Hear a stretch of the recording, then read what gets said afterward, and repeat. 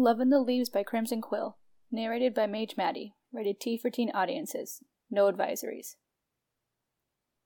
It was one of those brief moments that she could forget everything going on around her. All the hurt and darkness just melted away. It didn't matter they were in a room full of people seeking refuge. It was still special.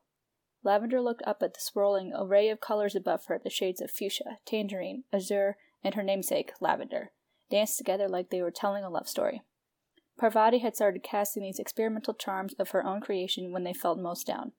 Lavender had mentioned to Parvati her desire to visit the Northern Lights, a trip that Lavender's parents had bought and paid for before deciding they couldn't go because of the oncoming war. Lavender was so concentrated on the dancing colors, she thought that Parvati had based the display on their romantic history. The lavender colors swirled around, getting close to the fuchsia, sometimes interlocking with it before darting off to dance in sync with azure. The lavender and fuchsia always ended up closest of all the colors, though, blending together to be one. It was a beautiful sight to behold. Lavender snuggled closer into Parvati. Her sweet smell of jasmine intoxicated Lavender's senses. This smell was enough to drive her crazy. Lavender often wondered what type of future they would have together. It felt impossible to think about the future, not when people would come through doors with a room of requirement, shouting for help, injured from the Kairos regime. Many of them had decided not to attend classes anymore, and days tended to blend into one. "Do you ever think about the future?" Lavender addressed Parvati, moving from her snuggled position to look into her warm brown eyes. Lavender almost felt she was swimming in chocolate as she did. The feeling alone was enough to warm her soul. Parvati instantly returned her question with a smile, Lavender's favorite type of smile that reached all the way to her eyes. Lavender couldn't help but fall a bit more in love with her every time she smiled. "Of course I do. You know we're going to move to Paris. I'm going to have my own little studio for my art so we can start our design company." At the mention of Paris, she couldn't help but let her mind race.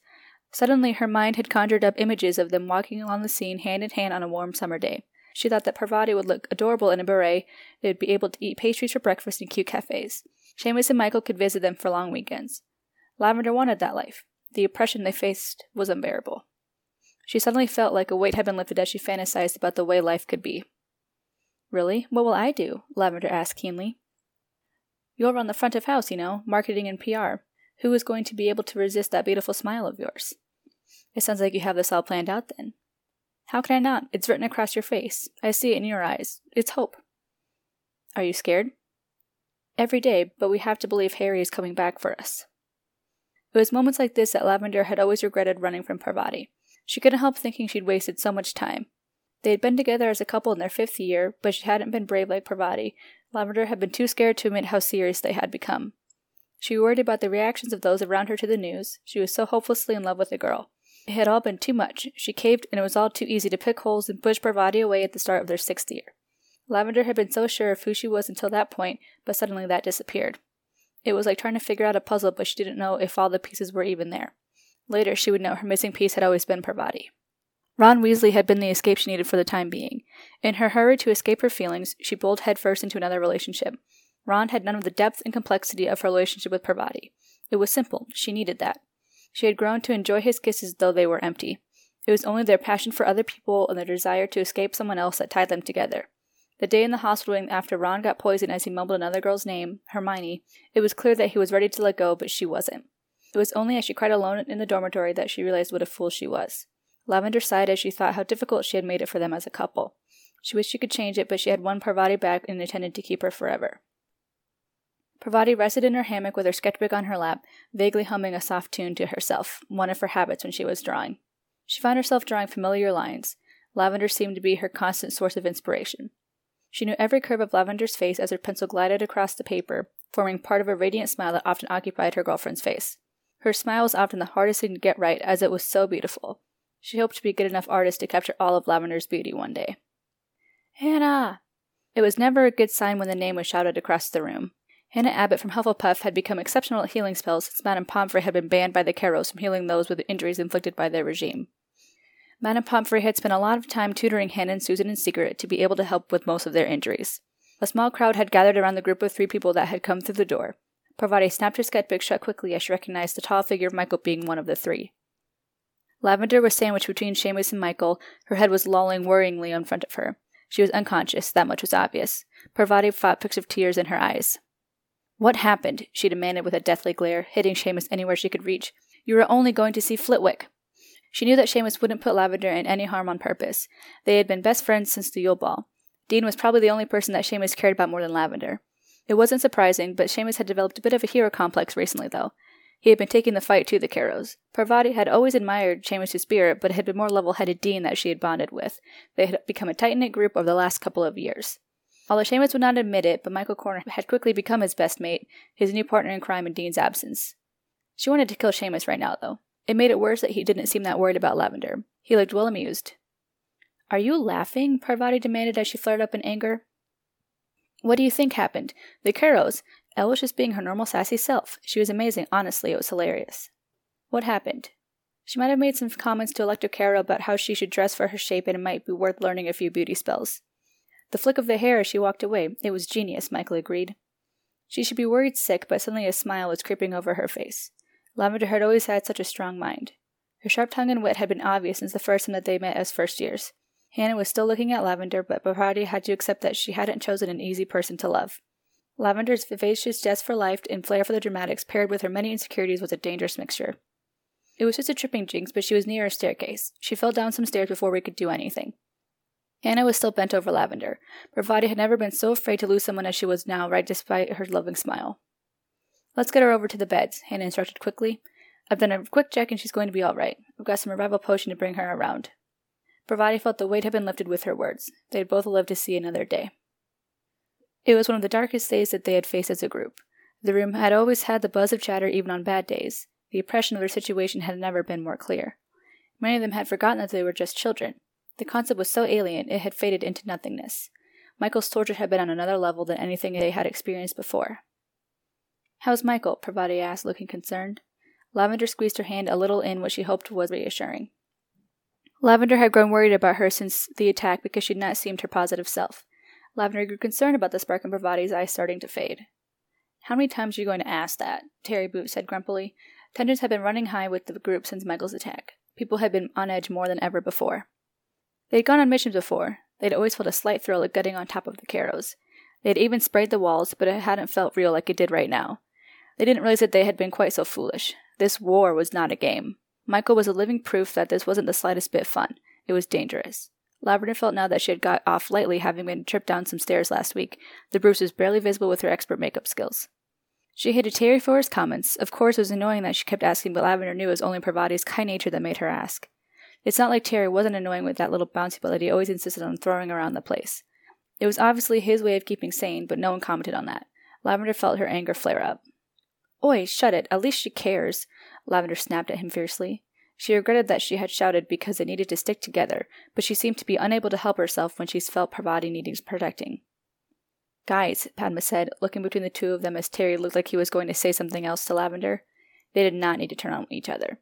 Padma put her hand on Terry's arm. He relaxed. It seemed the war had brought some people closer together. "Sorry," Lavender and Terry said in unison. Lavender shot a small smile. She needed to remain calm for Parvati, who had remained very quiet, staring off into the distance. "What if he's not coming back?" she said in a small voice. The words hung in the air like poison. Lavender was sure that it had become all of their greatest fears. She had doubts if Harry was coming many times. She hadn't got Parvati's positive spirit that Parvati had always managed to get her believing again. Felt like an age as no one said anything. They, like her, were mulling over the implications of the statement. It was a death sentence. Lavender thought about how much she wanted the future that everyone needed to believe again, because without belief, they had nothing. Harry would come back for them. He could even be on his way now. She had not known Harry that well, but she knew he was a true Gryffindor. A Gryffindor who would come back for them. The future without Voldemort was too tempting. "He will. We all need to believe it. We need to trust Harry," she found herself saying, but suddenly the words started flooding through and she carried on talking. "Harry won't just leave us here. He wants to defeat Voldemort more than anyone. That monster has taken so much from everyone, but we will win because love is always stronger than hate. I know that it may seem really bleak, but I know the final fight is coming. Harry will find a way through, and we'll all be there to help him when he comes home. Hogwarts is his home, after all." She hadn't realized with how much passion that she had been speaking with. It just happened.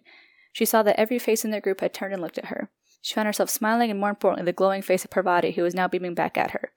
She was so concentrated on the look on Parvati's face that she only just noticed that the group were clapping to her words. "Well said," someone commented. Lavender had managed to keep alive their hope for another day.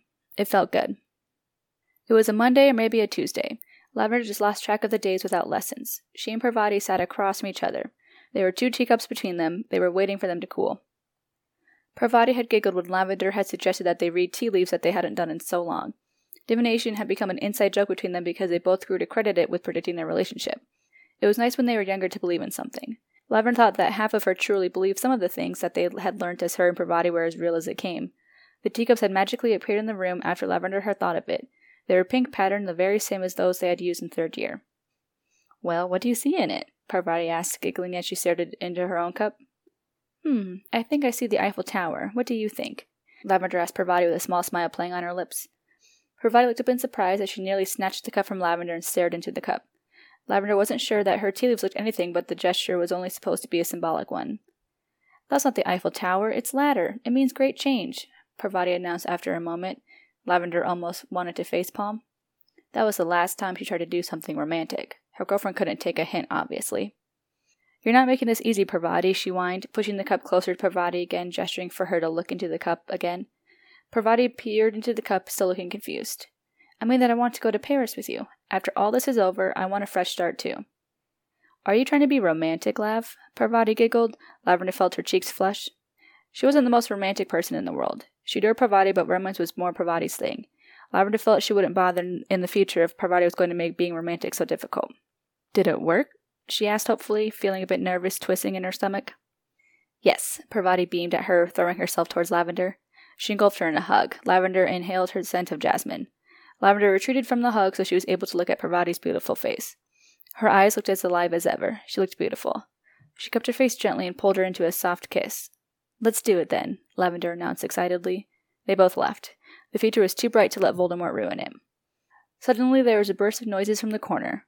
The noise came in the form of cheering and clapping.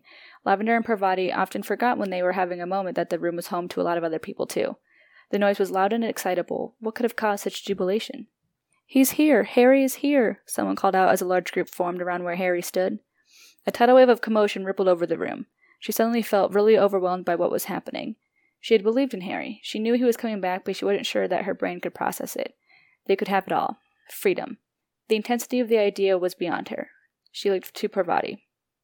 "Are you ready for this?" Parvati asked. Her eyes sparkled wickedly. "Not at all."